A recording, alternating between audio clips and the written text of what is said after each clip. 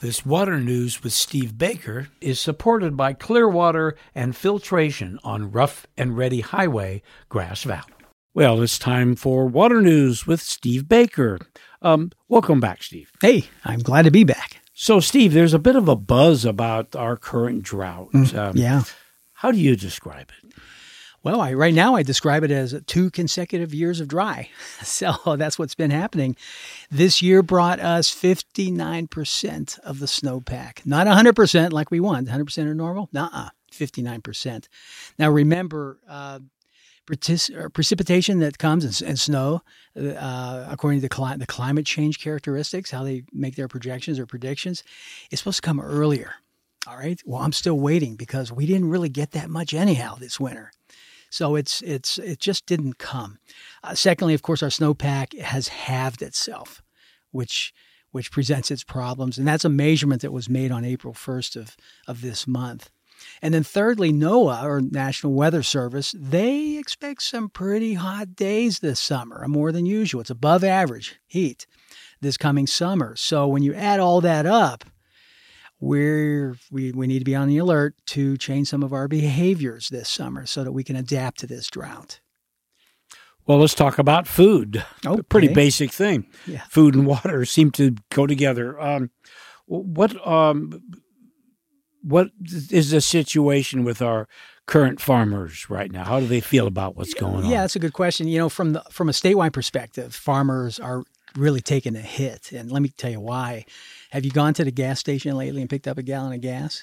Filled up your tank? The cost of gasoline's going up. The cost of diesel is going up. It's costing our farmers a lot more too. And then on top of that, there are those costs that are extra costs that they're spending to safeguard their farm labor from COVID. All right, so all that extra cost as well. These people have to be protected as well. And now water allocations in many of the south of Delta regions, they were reduced down to 5%. So, for example, if you were to receive 100 acre feet of water, you're only getting 5. That's it. So how can you grow crops with that much less water? They're in a real pickle, and it's a concern, especially for those in the Central Valley that have orchards. They need water no matter what, or they die. They don't come back.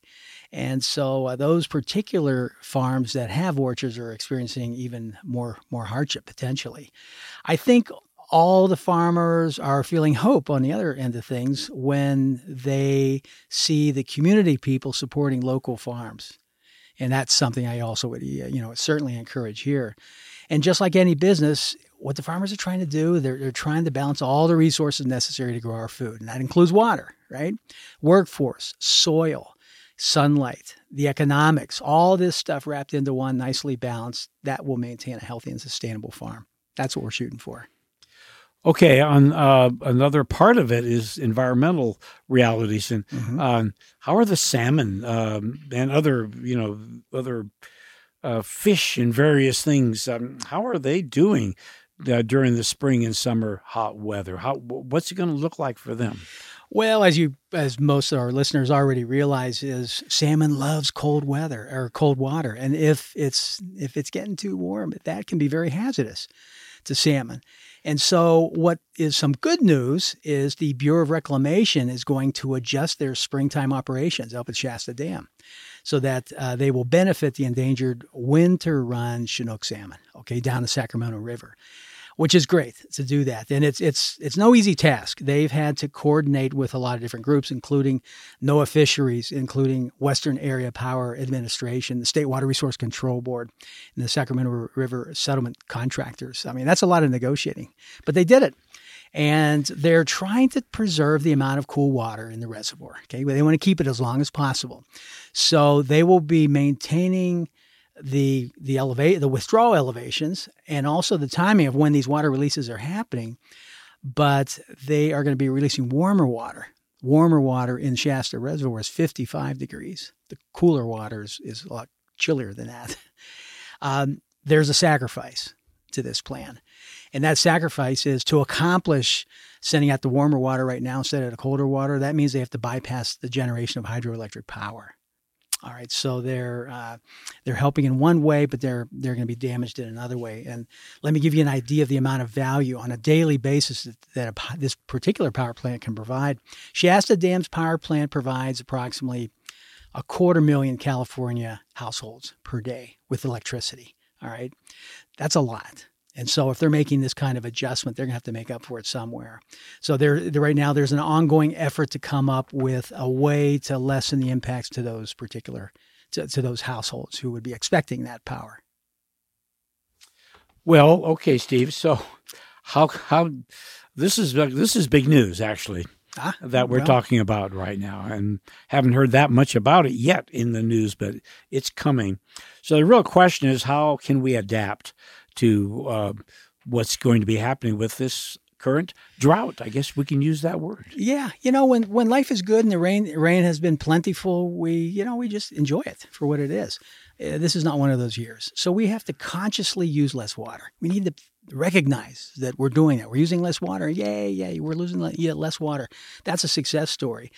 Recognize with your water use in your homes what you're doing, and then ask yourself if you really need that water. So when you turn that spigot on, do I really need to do this right now? Can I do it a different way so I use less water?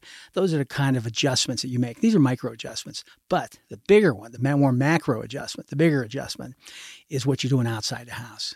Okay, that's where a lot of our water really ends up in the summertime. Find ways to water your landscape less. Okay, maybe have a smaller garden this year. Just shade areas more. Just everybody out there, you're a better expert at growing flowers and vegetables than I am. So I'm sure you can come up with ways of using less water, but be very creative as you do this. The long-term solution for these kinds of things, in other words, this will be for next year if we continue in a drought, will be to come up with alternative water sources. It's the way to go. So you supplement. You're trying to avoid using NID water or groundwater. All right. So what do? Well, you catch water by rainwater harvesting. Put it in a cistern, or use groundwater or NID, but fill up that cistern in February when we have a lot of water coming. It's not going to be missed. And now we have this extra supply of water on our properties. Do things like that. So now you've heard the call to action, everybody. We are in a drought. It's becoming significant, 2 consecutive years of significant droughts. So let's pay attention and let's do the best that we can do. And we'll talk at a later date about wells and how this could affect that. We will. Steve, thank you so much. You bet. Managing groundwater is Steve Baker's career and passion that has led him into working on all water sources and supplies. This has been another conversation with KVMR's water guy, Steve Baker. You can email him with your questions at stevebaker@operationunite.co.